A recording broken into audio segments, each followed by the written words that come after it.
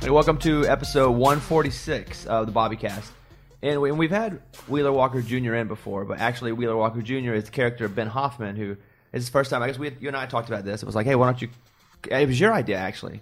Well, my thing is, we were talking about doing this, and I was like, it's always weird for me to do it with people I know. And now that I know you, and I'll talk about that in a second because it's interesting to me, but it's just weird for me to come over to your place, sit down, and talk as a character, because I guess the first time we didn't really know each other that well. Yeah, I mean, the first one was still, I felt like we'd met, and I was like, I know, is like, the fun for me is, and I'm just not as, at the beginning it was just like, let's go full in, I'm just going to, do the character, and now that we're on the third record, which just came out, which, by the way, is #1 on the iTunes country charts, to talk to you right now, so let's keep it up.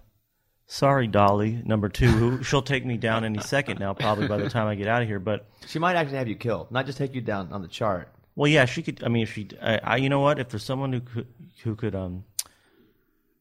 who I wouldn't mind seeing, if that's the last person I'm going to see, I'd fucking love it. Oh, I forgot. I'm not supposed to cuss on this, right? Well, let's say this first. If I don't curse at all, but okay. If you don't like bad words, you may want to turn this one off. Not that we're going to go full blue, but part of Wheeler's character is he's very blue. And that's all. I enjoy Wheeler because he's so blue. So there will be curse words said, and if that's not your deal, we're not going to say it for the sake of saying it, but I'm just getting everybody a heads up because mostly, and people curse a little bit because there's really no rules to a podcast. Do you know, I wonder what the audience is like for Bobbycast? The same, pretty much same as the radio? Yeah. I mean, what are you talking about, like, reach or no. I mean, you can tell me the reach. I don't care. I'm just saying like the type of audience members, more like people who listen to the show. 65, 35 female between the ages of 22 and 48. When I look at the data, I don't know my data, but I gotta believe it's way different. Probably the opposite. I would think so too, which is why I think it's actually funny and cool that you're on this show and talking as Ben, because I think people will be not only they'll see Wheeler and most of them will go, well, that's dumb, but because it's very dude centric. Yeah, and it's. I mean, it's a part of me. It's something I enjoyed, and I've always loved music. I wanted to get into it, and it's kind of something I kind of, created, and it felt like a good out. I will say I was much angrier at the time when I first started doing it, but I've since, again, like I said, sitting here as Ben is not a big deal for me because I'm not as pissed off or angry to these older women. I'll use the word angry. As I was when older. How old are you? You're like 42. Exactly. I should be. They're like 22, 48. That should be. That's who I should be. That's right in your wheelhouse. Exactly. I'm 43. I'm not a kid.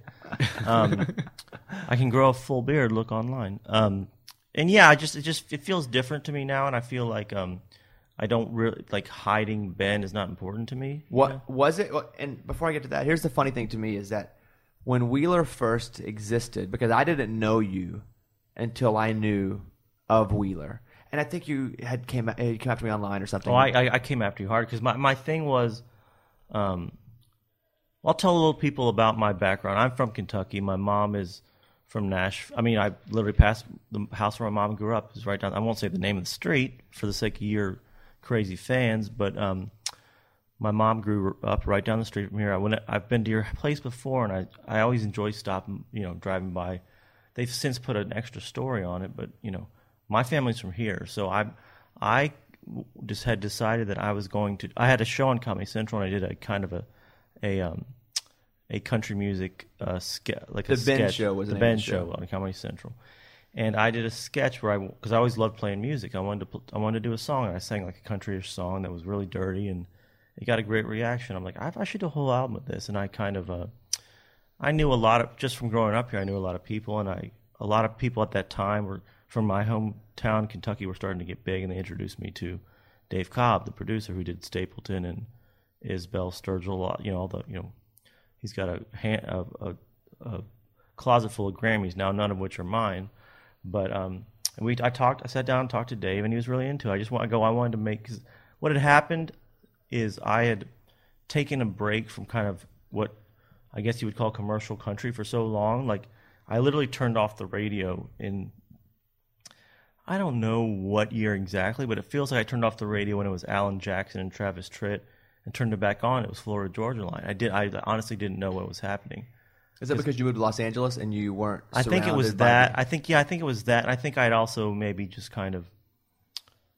I've never really been a radio guy. I always, I'm an album collector. I love listening to what I want to listen to, and I never really was, I never needed the radio to tell me what to listen to. I was always reading about it. Like I used to go to the University of Kentucky library and borrow Rolling Stone magazines, like read the old ones on microfiche and see like what they liked that week. Like the film strip things. Yeah, exactly. You have to put them in. I mean, which you don't need anymore because they got the internet. But I would like. Oh, who's this guy Lou Reed? I want to learn more about him. You just go buy the record. So I just never kept up with what was going on commercially. I was really blown away by how pop it had become, and it kind of, and I thought that would be kind of a good. And I'm not going to lie, I don't love that stuff, and you know that. But I just thought it was kind of a good metaphor. It was a good, and still is. It's a good, like a superhero movie. It's a good villain. Like I'm real country. You guys are fake country. I'm the real thing, and that's where the whole fun of it came to me was. And I've read a million reviews how Wheeler's the real thing, and these guys suck. And I get a chuckle. I'm like, I'm made up.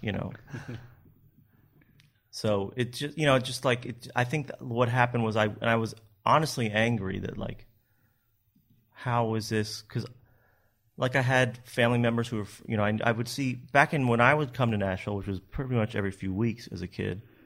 And you'd see, Crystal Gale walking down the street. It was just a small town with a few country stars around, and it felt like really organic, real music. And it felt like almost like Hollywood had taken over. In my back of my mind, I think living out in L.A., it's like, well, I can always go back to country music and listen to country radio and just remind me of the good old days. And it just disappeared. Again, no personal offense, but it's just kind of, and you've had your issues with it too.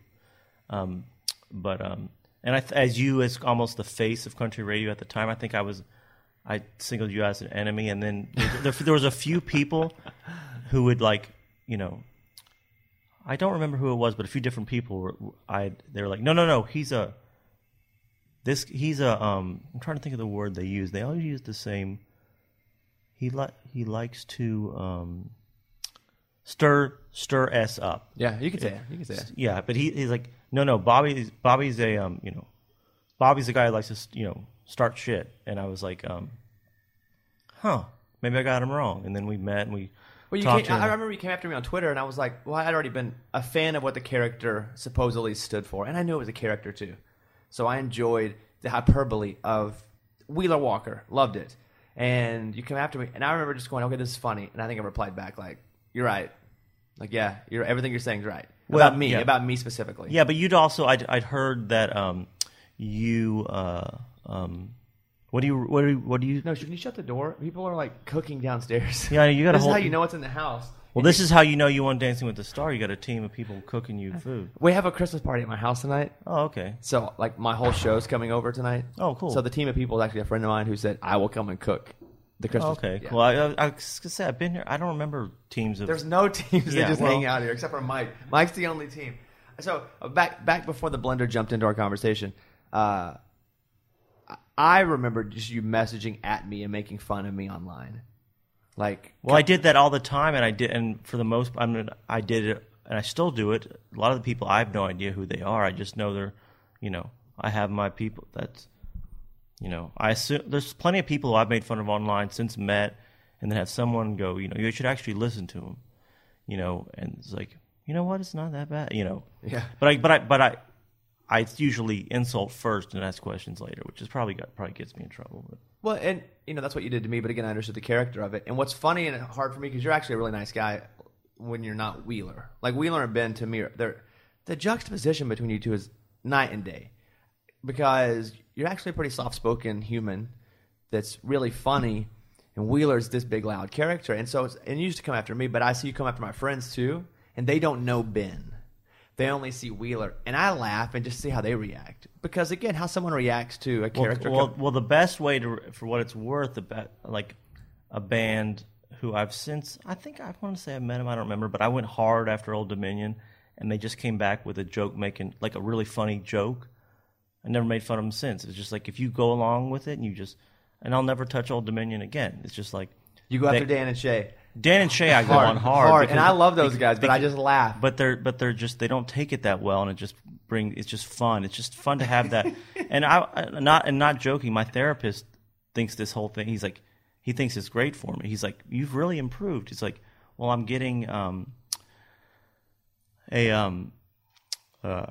well, let me just give you a quick example. I had a sketch on the Ben show where I just scream at this group of football players, and it was the end of a long day. We'd been shooting all day, and I was screaming and yelling like, "Oh, we didn't get that take. We got to redo it. The lightning was off," and I lost my voice screaming so hard, and I've always been an insomniac. And I told my therapist, I didn't have to take Ambien, do anything that night. I just fell asleep.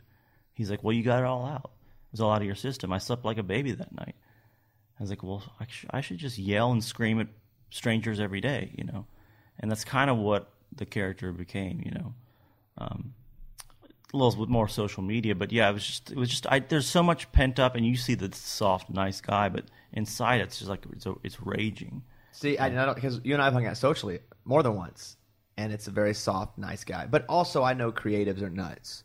And to be a creative, there's some nutty part of you that is just sitting in there waiting to jump out. Yeah, and that it's nice to have a release for that nutty part, and I didn't know how badly I needed it.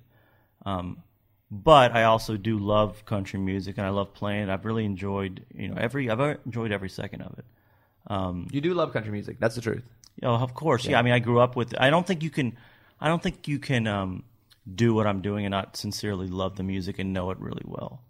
The first song that you put on the Ben show was called "Eatin' P and Kickin' A." Yeah, and that one was so much fun because we brought in a group of you can still watch it online, and we brought in a group of Hollywood extras, mostly older folk, who didn't know. It was almost like a Jackass type thing, and we shot their reactions, just like you're just audience members at a country show, and they just sat there and we went and I sang that song straight, and a couple people left.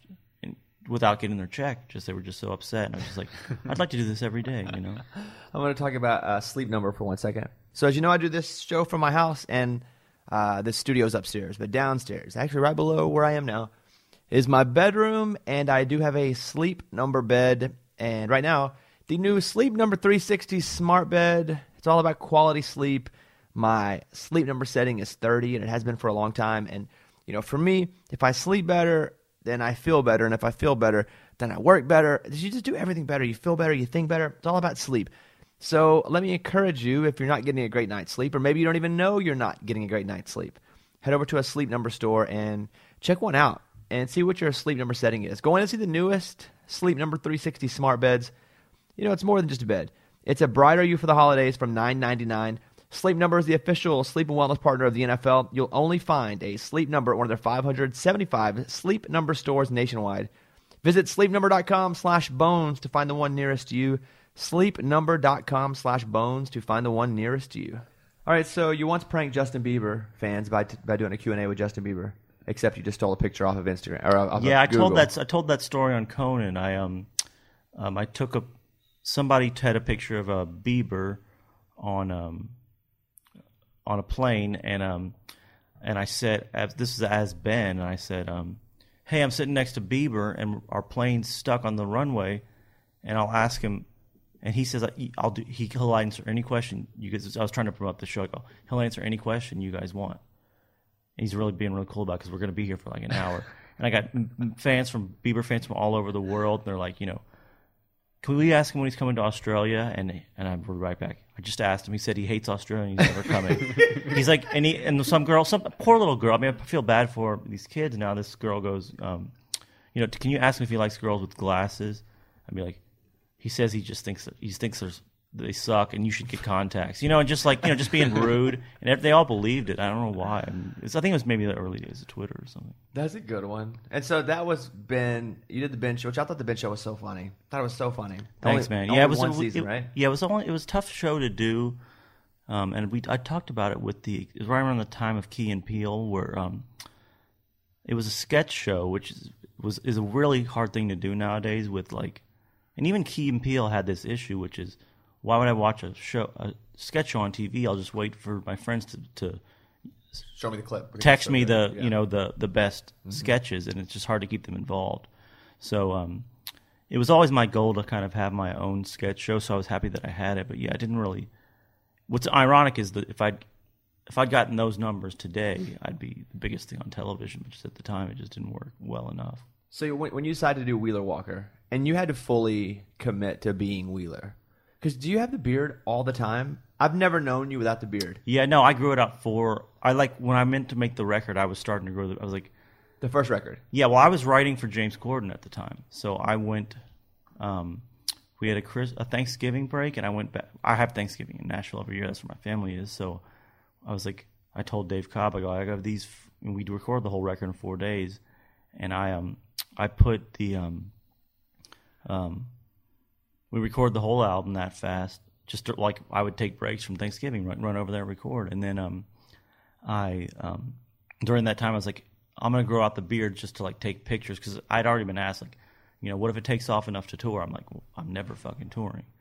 So that was the thing. You didn't want to tour, huh? Never. It was just a comedy music. Correct. My brother was in this band. Scissor Sisters were a huge band in Europe, especially. I mean, he's selling out arenas.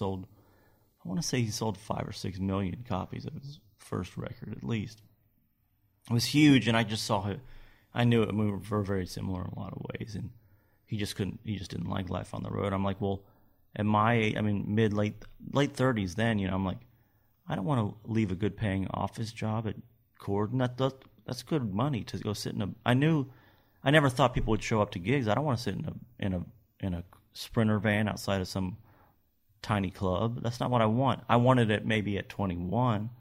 I just didn't. It's not something I wanted. So I finished the album. I think I took the album cover, shaved. Just like, that's the end. Then and then of course they call, so and so is going to pay X amount to play Chicago. I'm like, but while you're on the way back, you can play this place. I was starting to get offers. They started to give you offers and route you other close by places. Yeah, I was starting to get enough offers that made me think about it. And this is after the first record. This is after the first. Yeah, the first record debuted at number 9 on the Billboard Country charts. And that was called? It was called Redneck S-Word. You can say it. Redneck Shit. Yeah. And when they called to tell me that it was, I didn't have a manager. I didn't have anything. I left Cobb's studio with the album on a hard drive, because I just made the Ben choice, so I just paid him in cash for the album. And I left with the album on a hard drive, and I go, it's a bummer that no one's going to hear it. Because we were both like, this is really actually a really interesting, great country record. It's like, too bad it's gonna be something I play for my friends when they come over. I was like, I would try to. We sent it around, and I actually talked to a couple of the big labels, and I can tell that they thought it would end up being in the closet somewhere. So I talked to 30 Tigers, a local distributor who does a lot of big stuff, and they're like, we think it can sell, so let's put it out and see what happens. And we did. I don't know what really. I don't know what made it take off like that. I think it was just something new in country, and it was word of mouth. Yeah, well, that was the thing too, where I like Dave Cobb would call me like, how do you know so and so? I go, I don't know who you're talking about. He's like, because he just came up to me at dinner and said he loves the record. And this is when the record wasn't out. I was getting calls, emails from people who'd heard the record. I think it really was being handed around in Nashville a ton. So I think a lot of kind of tastemakers. And it was a really funny story, which I can now tell, is I was writing at Corden, and Dierks Bentley and Luke Bryan were hosting was ACMs the probably? ACMs, yeah. ACMs. So they had to come in and do a bit on Corden, and they're like, Ben, you're a fucking redneck. Why don't you go deal with Luke and Dierks and help them with this song? I was like, all right. And we started working on it. Was the bit was ended up not being, they were good, it just wasn't that funny of a bit. It was a bit about how like there's never been a country hit out of England, so they're going to write an English country hit for James. And we started hanging out and like working on this sketch, and then midway through I was like, oh, I know your agent Jay. And they're like, and they both look at each other like, Jay reps comedy writers? And I was like, no, I do some country. My album had been out for a few weeks, and I was like, no, I do some comedy. I do some country music on the side as like a side thing. Like, oh, what's the side thing? I go, it's Wheeler Walker Jr. I saw their eyes light up, and they're both like, you're Wheeler Walker Jr. And I didn't know it had reached to that, the guys at the top of the charts. I had no idea. And then I got a text from Jay, who I was telling you about, like, Luke and Dirks can't believe that they're working with you. I'm like, who's telling people about this album? Where's it coming from? You know, I just had no idea. So I just kind of word spread, and to this day, I mean, that album will probably sell. I mean, that's an independent album, just from word of mouth. Obviously, no radio play, no videos, no nothing. It's getting near a couple 100,000 albums. That's how I heard about it. Was Eddie, my producer, comes in and goes, "Do you know this Wheeler guy?" And I was like, I didn't at the time. And I was like, I don't. And he goes, "Listen to this song." And there's something about beating off. Some song about beating off. Yeah, probably better off beating off. That's what it was. Yeah. Right.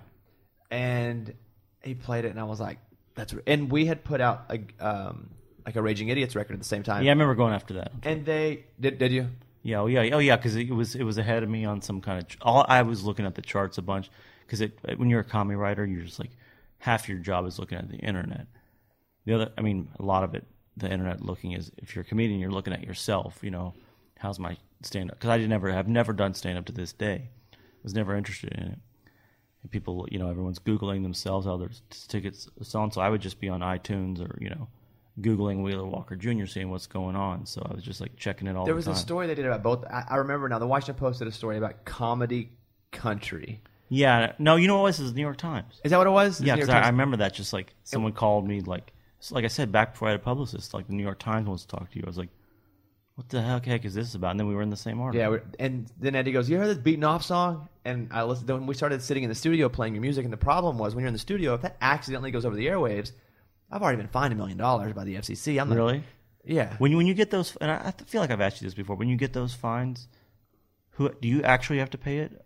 Or? So I didn't have to pay it because my company said, "We'll take the hit for you." I would have had to pay it if they would have wanted me to pay it. They can force you to pay it. Well, I mean, I did it, so it was a whole thing too. Well, my company took all of it, and I think in the end they split it up over a few years.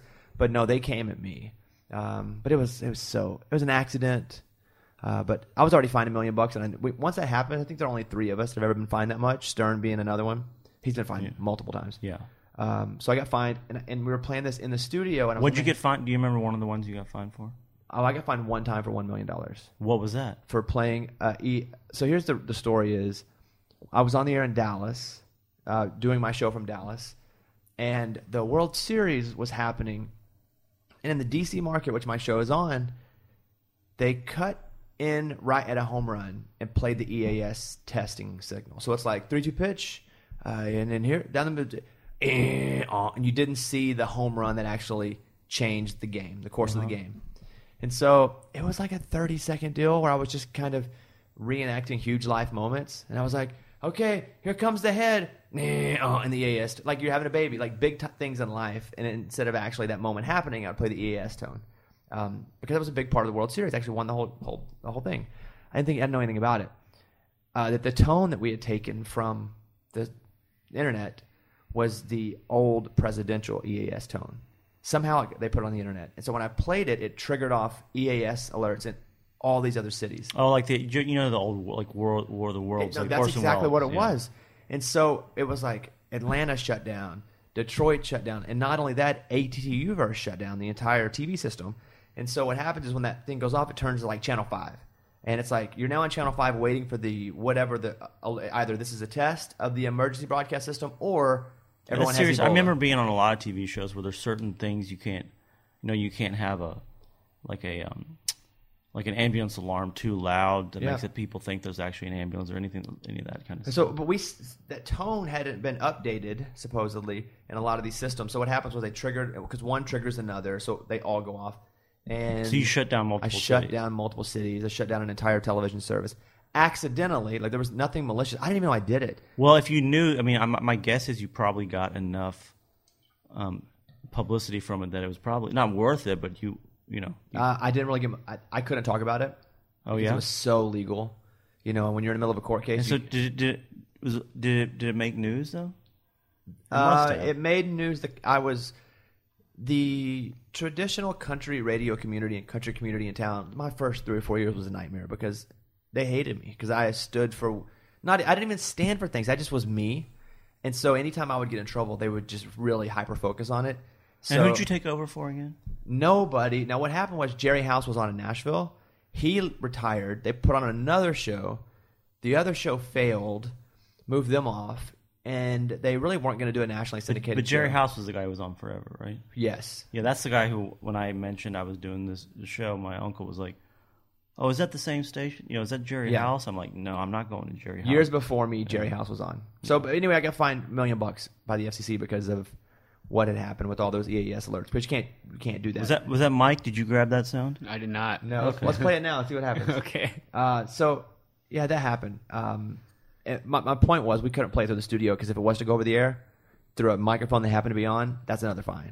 Exactly. Yeah. I mean, once you get that first one, I guess. But did you ever think about doing an edited record so that could happen, or was that against what Wheeler stood for? No, it was against what he and I stood for, which is my thing was always like, you want to play my songs, go edit them yourselves, because I just don't want to. It's kind of, like I said, it's kind of how I felt at the time. I think I just had a show canceled. I was a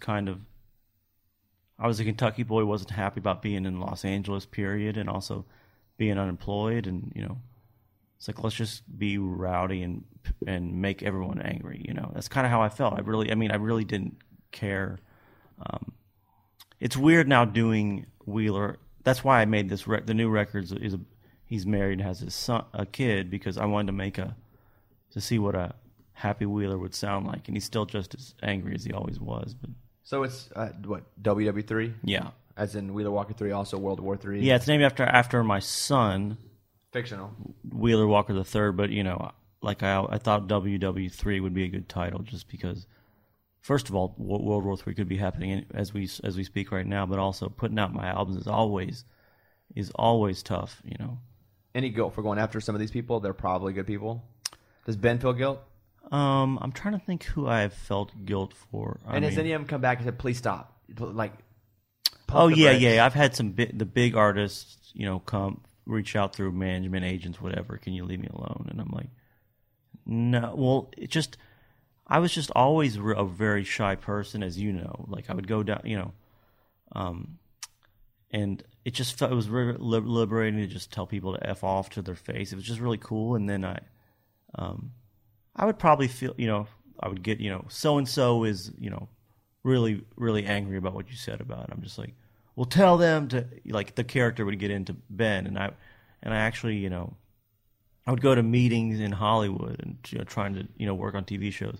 I'd literally have agents, managers, throw a little Wheeler into this meeting, let them know, because I would go in so timid before, and it's kind of helped, turn up to, like, I would literally heard the phrase, maybe do a half Wheeler at this Netflix meeting and see what you can get out of it, because when I'm just too, LA's a tough place for like a shy, timid small town kid, so it's helped me in that respect too, I think.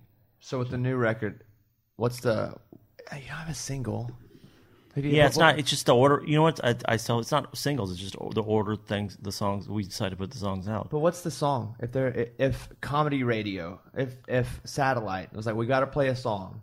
Well, the one I think Outlaw Country's been playing. Okay, so they've yeah, they've been playing, because that album, the first album especially, was really good for Outlaw Country station on Sirius. Was a song they loved. They loved "Save Some Titty Milk for Me," which is a song to my, obviously, wife and son. And, Save Some Titty Milk for Me. Which is actually, I was talking to a buddy of mine who, like I said, all this stuff comes from real stuff. He's like, "Have you ever tasted breast milk?" And I'm like, "Of course not." He's like, oh, here we go. See, it sounds like country, man.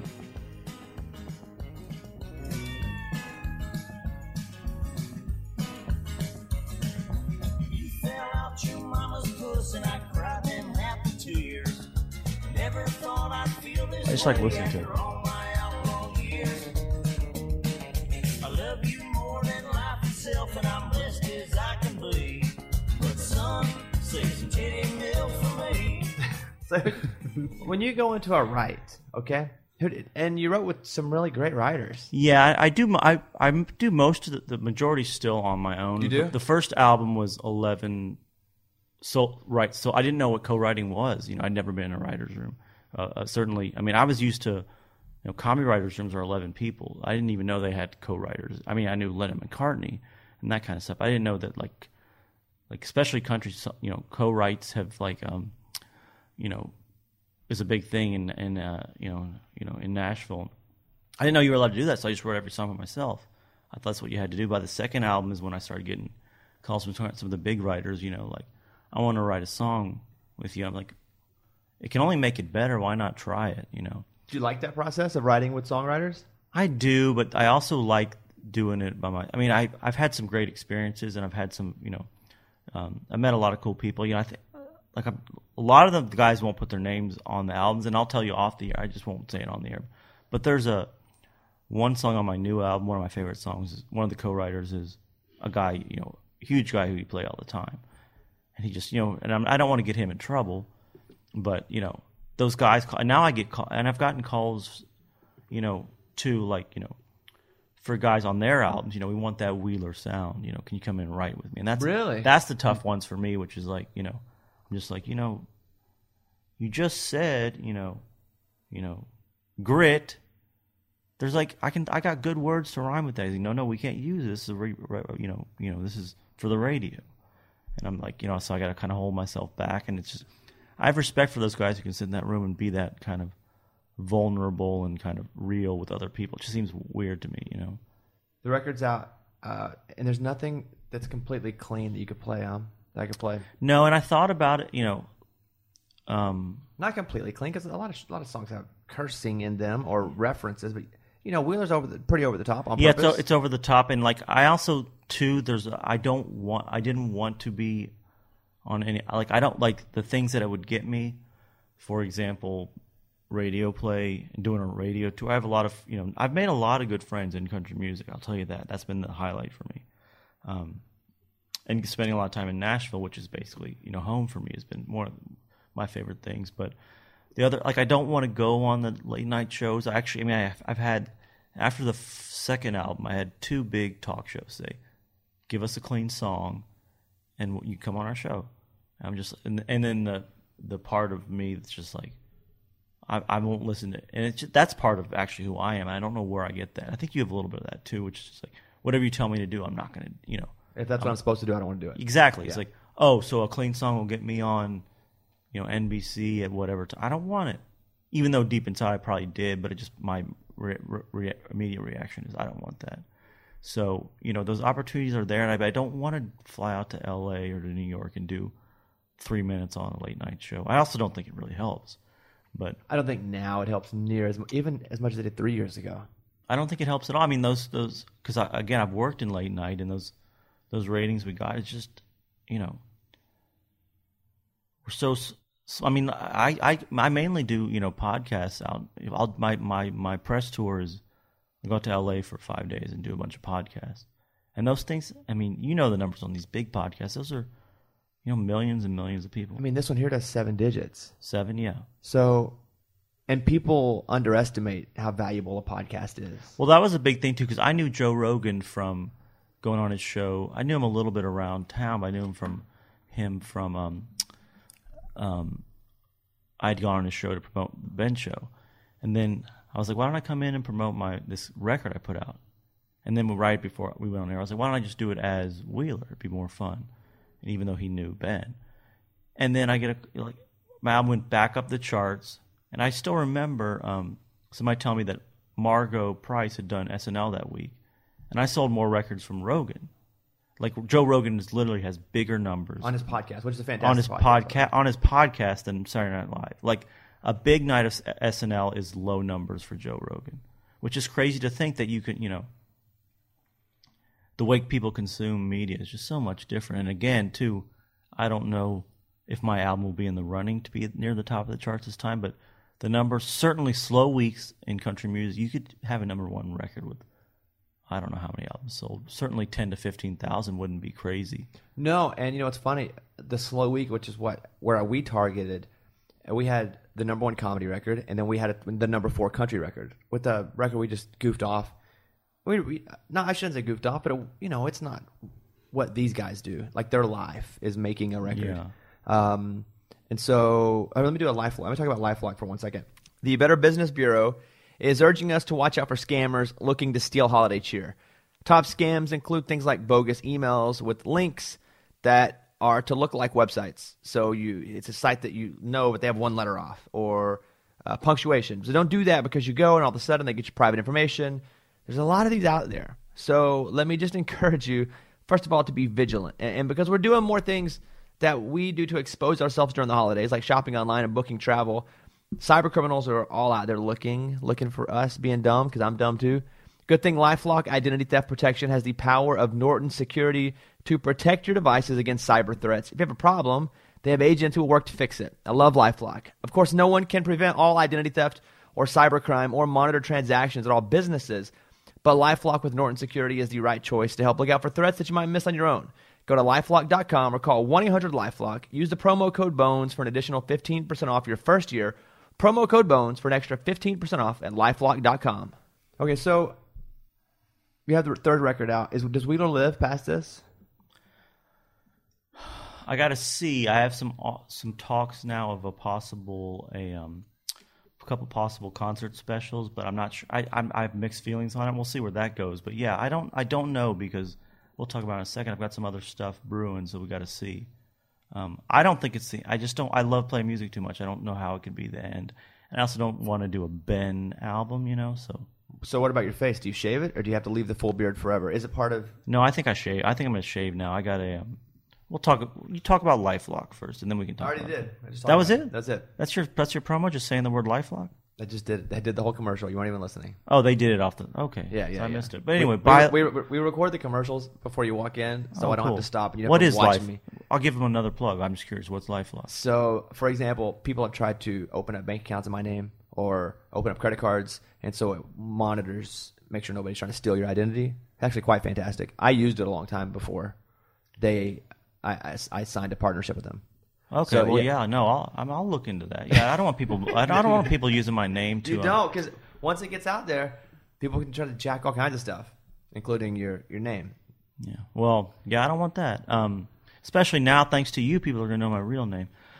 People, you know what's funny to me is when people would, not to completely change the subject here, but you would say something as Wheeler, people would get pissed off, and they would be like, "Hey, listen, we know you're really Ben." And it's like, of course, it takes one Google. That's I would say, of everything that makes me angry about this whole thing, that's what makes me the most angry. Is like, man, you tricked me, and which just had nothing to do. Like, they would go, "Listen, you're just some dude from New York who's trying to trick us." It's like, no, I'm from, I grew up in Kentucky. My family's all from Nashville. It's like, I grew up with this music. I love this music. Trying to trick people was the last thing I wanted to do. I had nothing to do with it. It's just, I just wanted to make music, and I wanted to do it.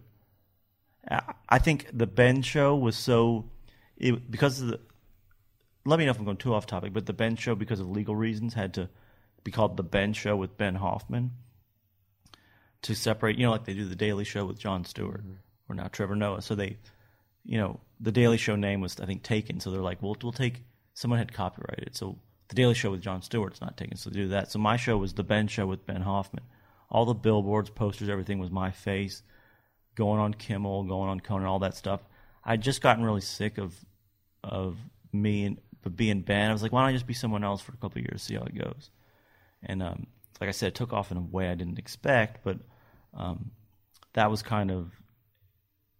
my reasoning for it. It had nothing to do with like, oh man, I'm going to trick all these country fans. I mean, it's still good. I mean, people still when people are at the shows, they're not sitting down laughing. They're up there and they're loving the music.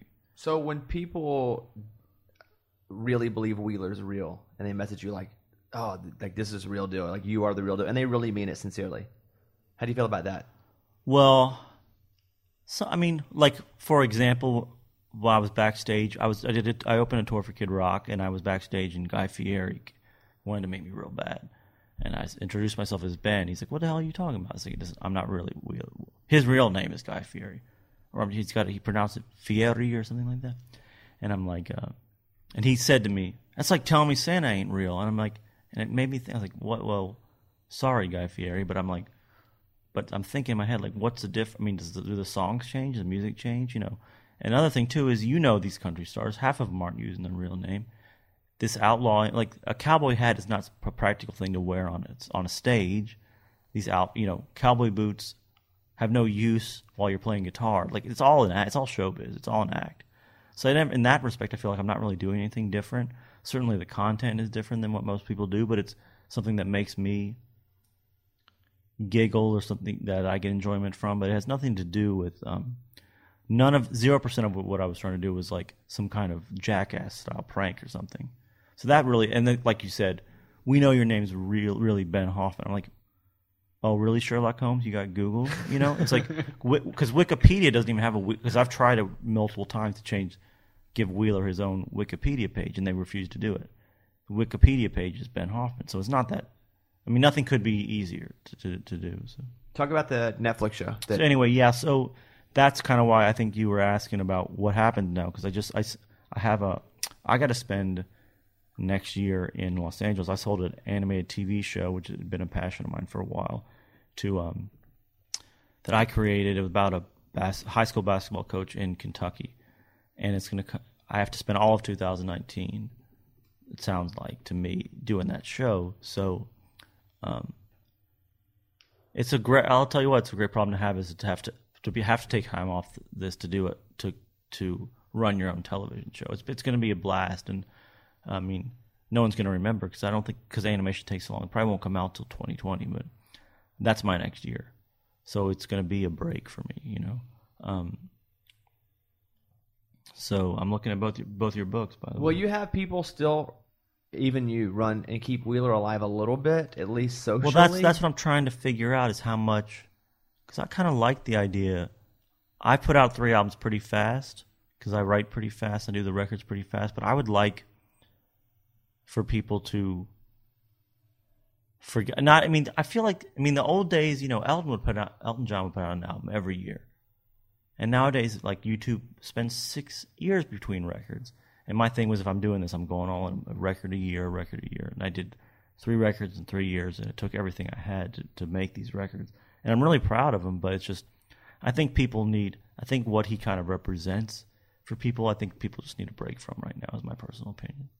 Yeah, that's true too. I can see now there's so much of that, just aggression, to where I can see where people go, ooh, it's adding to it. Yeah, I feel like I'm on the wrong side of it. There's certainly issues, and I'm not an aggressive person, and there's an aggression to it that just kind of naturally comes out. But I don't make the albums in an aggressive way, you know, like you were saying that one time before, Better Off Beaten Off. That to me is just silly. Like, why go out tonight?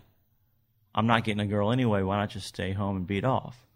Whereas while other people see the song as like, yeah, man, screw girls, just beating off's better, man. It's like some kind of male empowerment song, which, you know, but that happens with all comedy you do, or any song anyway, you know. Okie from Muskogee, you know, he was not like, you know, that was not literal, as he had to explain years later. But you don't complain about the time when you got a hit with it, you know. Yeah, when it's paying the bills. Did you make money? Have you made money off Wheeler? Yeah. Yeah? Like enough to survive? And like, yeah, I mean, I took a 3-year hiatus from Hollywood and been fine. Mainly because I would say the biggest reason is because I have a distributor, but I put out my albums myself. And, you know, I make all but a couple bucks on every album sold. Which now everyone's going to think, because I said I sold a few 100,000 records, that I have that much money. I don't have that much money. I still got to pay for the records. As you know, going on tours, Very all this expensive, stuff. Yeah. Yeah, I mean, it's just like... You have a band? Yeah. You got to pay them every show. You got to pay them, and apparently they got to eat and sleep at a hotel. It's just like, it's just too much. You know, that's what I was psyched about the show. It's just like they're telling me, like, you know, my people are negotiating the deal. It's like, wait a second, so this is just my money? Like, how do I pay the band? It's like, there's no band, there's no nothing anymore. It's like, because usually I'll see a number, and then the band, the hotel, manager, agent, lawyer, everything, you know, it's like, I don't even know what numbers mean anymore. Just like take a tenth of it, you know. I did a whole podcast. Didn't we do a whole podcast once where I broke down how much money, like if I'm paid $1, I think I make 38 cents. That actually sounds pretty good. Yeah, and and that's mostly, so when you see these numbers that are inflated, and I use $1 because it's just simple to hear, but like Luke Bryan, $65 million. Now listen, he's not going broke, but he's not really making $65 million bucks. Probably making 20. Now listen, he's still got Luke Bryan money, but you know, all those numbers, It's like these guys, the Backstreet Boys, or somebody who doesn't pay their taxes, right? What happens is, I talk about this on my show sometimes. They go, how do people not pay their taxes? Well, when you get paid as like an independent contractor. Well, I was going to say something else about the Backstreet Boys. Imagine that Luke Bryan money you're talking about divided by 5, too. Well, and even that, like, I have a job, and I've had jobs that have taken my taxes out. But now I have jobs that don't, and not only have to pay the taxes myself, I have to pay my manager, my agent. But what happens is with some of these folks, whenever they get in tax trouble, is that you just get a paycheck, and you have to figure it all out yourself, meaning who you pay, paying the taxes. Well, that was my thing, too. I was like, if someone told me I need a business manager, it's like, I don't need a business manager, just pay the guys. I was the same way. So then they go, well, when you play Indiana, you got to pay the band and pay Indiana taxes. I'm like, what? I was like, I wouldn't even know how to do that. That's where they get, not that I'm not saying, it's not a liable job, but it's just like, of course you need a business. How would you ever know how to do that? You're just going to get, so the amount of work it takes, that would happen to me all the time with my writing checks. I'm just like, oh, awesome. I'm seeing these big numbers. First of all, California taxes take out a third already. And then 10% manager, 10%. Well, you're already, I've never gotten more than half a paycheck in my life. Because it's been creative. You've done creative. Yeah, well, when I was a farmhand, I got the whole check to myself, but that $6 an hour didn't really mean anything. But as I've been an adult and done creative stuff, they always, they'll get you with, guess what they're paying you per week on this TV show to write. I'm like, oh, no way. And they forget to tell you the part where, and I forget to subtract, 2/3 of it. How funny is Norm Macdonald? Because you wrote for Norm Macdonald. I think to me, he's the funniest person I've ever met and the funniest guy I've ever written for. And also to this day, the most, and I think all comedians feel this, but anyone who's written for him certainly is the most joy I get writing a joke that he says. A lot of shows I'll write for people, and I still do writing. Like I wrote on the, who was the last roast? James Franco? No, Bruce Willis roast was just recently. I'm like, I can't do it. I'm in Nashville, and they're just like, we'll just do it from. So I wrote on. That was where life just gets a little too hectic, and I can't do it all. People don't know between tours or on a day off, Wheeler's writing, for Demi Moore on the Bruce Willis roast. But going back to Norm, but he's just kind of, he's the ultimate comedian's comedian. Everyone wants Norm's approval. Everyone, there was so much competitiveness on that show. Everyone wanted Norm to read their joke, and a lot of the time the monologue, you think about it,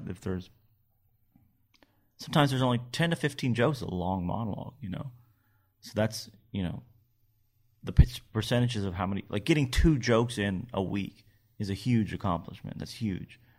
But you're just sitting around. He's also the smartest guy I've ever met too.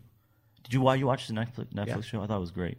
I don't know if it's coming back. I haven't talked to him in a little while, but I'm a huge Norm fan. Yeah. Well, he is everything you'd want. That's what I love. My favorite performers, for famous like entertainers, is you meet them. That's the guy. You meet Norm. He's funnier. He's just you're the guy off the screen comes out and you're just hanging out with him. Maybe a bad segue, but the same thing. Guy Fieri. I'm talking to him. He grabs the food with his fingers, like eats it like straight, like he does. Like he's not doing a character. That's Guy Fieri, and I like those genuine guys the most, which is the opposite of what I do. So it's kind of weird. But have you met? Because I know you're on the wrap-up show on Stern. Have you met Stern? I've not met Stern. No, I met everyone kind of around him, but he's another one.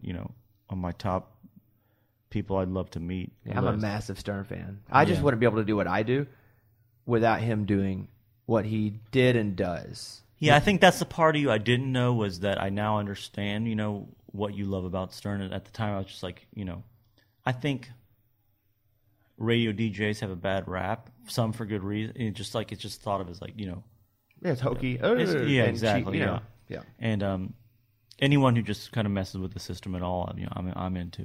Like those billboards you did. That was a while ago. Like 4 years ago. Yeah. I put up billboards. If you're not knowing this, I bought billboards secretly. Didn't tell anyone. Didn't even tell my company. And they said, "Go away, Bobby Bones," and it was a whole thing. I hid it until I wrote my book. Yeah, I didn't know. That's the kind of stuff I like. I actually was going to buy. We were in talks to buy a billboard across from the CMAs, on Bridgestone, for my new record.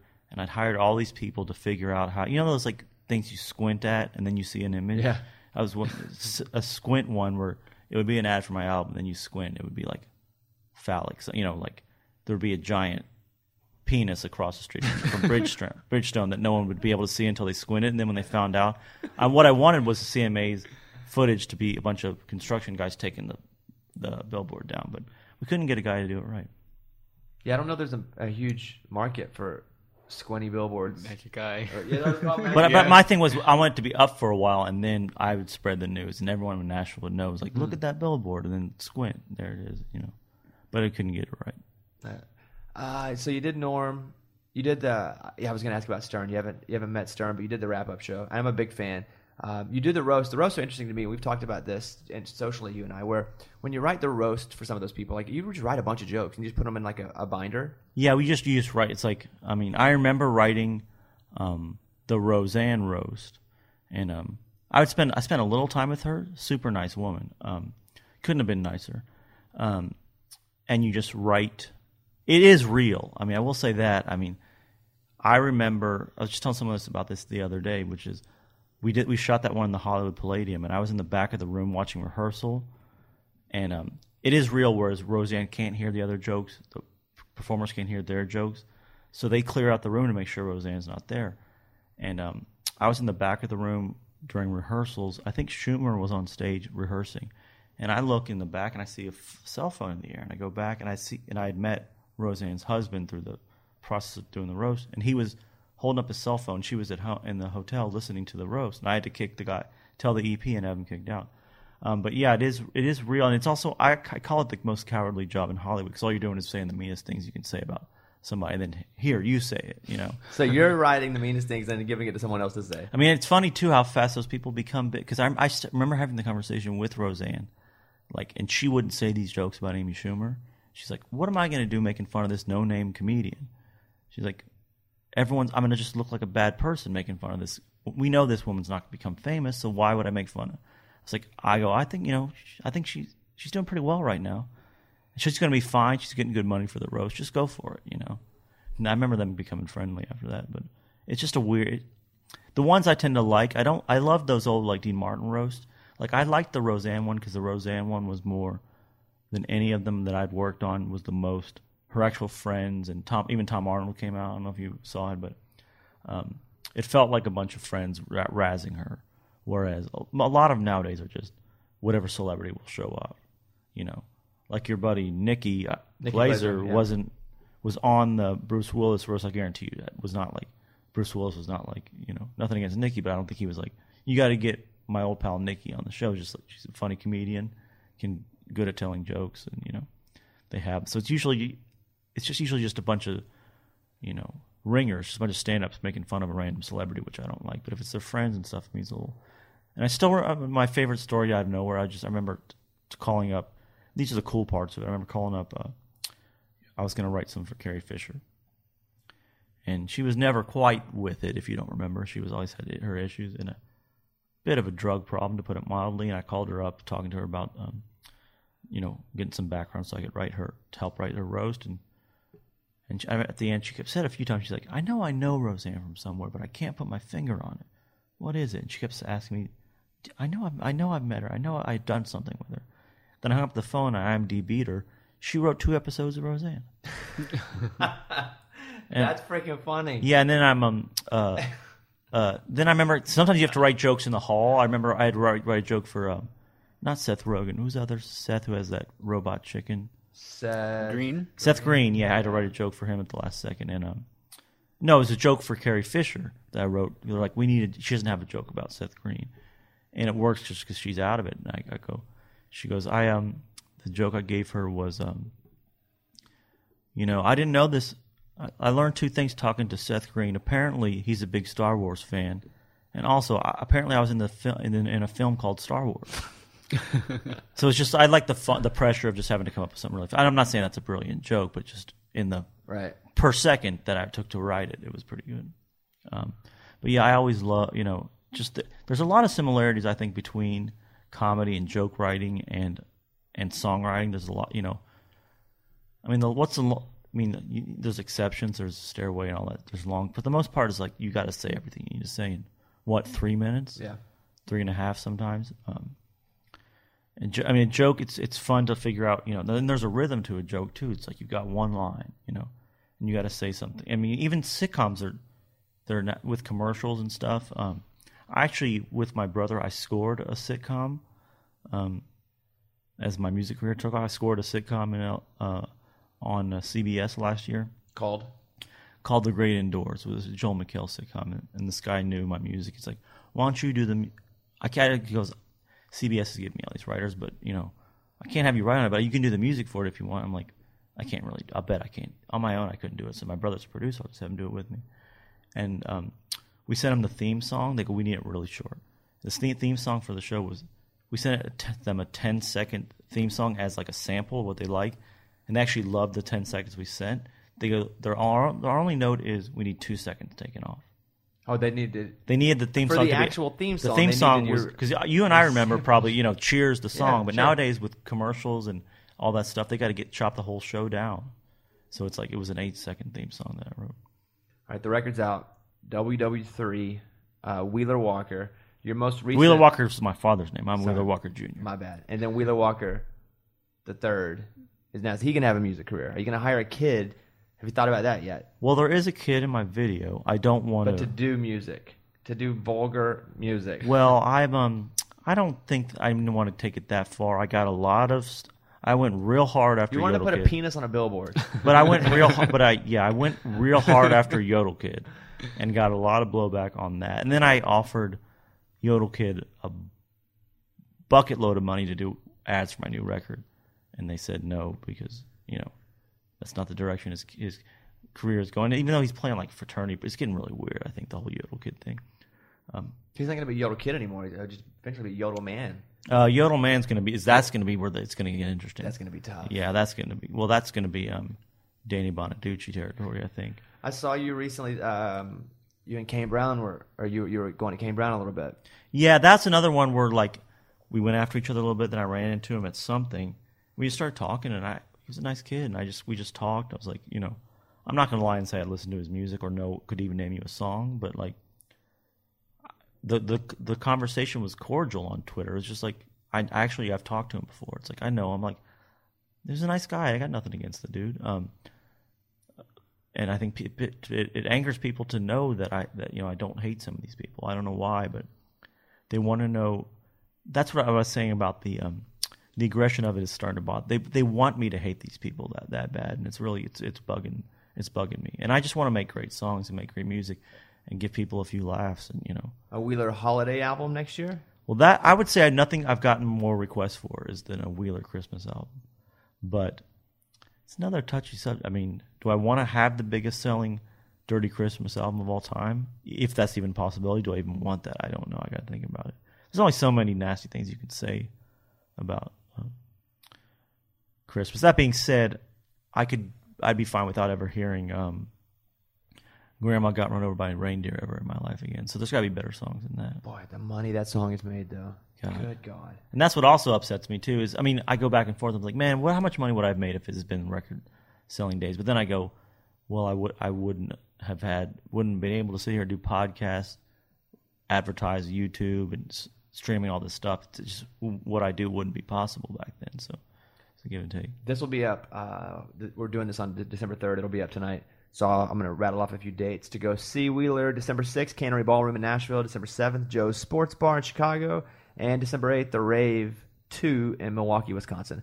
And listen, I hope your record sells wonderfully to those who want to buy it. At least people can check it out. I just got a number on. I'm not going to read it, but someone sent me a number of what it sold in the first 2 days on my text.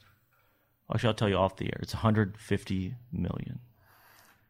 That's low. A lot for 2 days. That's low for what I expected. Yeah, so we'll probably do 1 billion sales the first week. And if you're making all but $2, I'll probably make. That's what I'm saying. It's hard to live because I'm only going to make 800 million this pretty week. Good. That's pretty good. You'll be all right. All right, Ben. Good to see you, bud. You too, man. Thanks for having me. I appreciate it. Wheeler Walker Jr. or Ben Hoffman. Spent time with them both. Both interesting characters. Which one you like better? I mean, I like. You're a Ben guy. I like Ben. I appreciate Wheeler as much as you could appreciate. Like, Yeah, but I like people to like me and not appreciate me. I love the comedy of Wheeler and what it represents to people because I just enjoy comedy. And yeah, I'd rather hang out with Ben. Yeah, I think I'm with you on that too. Yeah. All right, there he is, episode 146. Thanks to Sleep Number and LifeLock. Check it out, Wheeler Walker Jr. and WW3. We'll see you next time. Bye, everybody.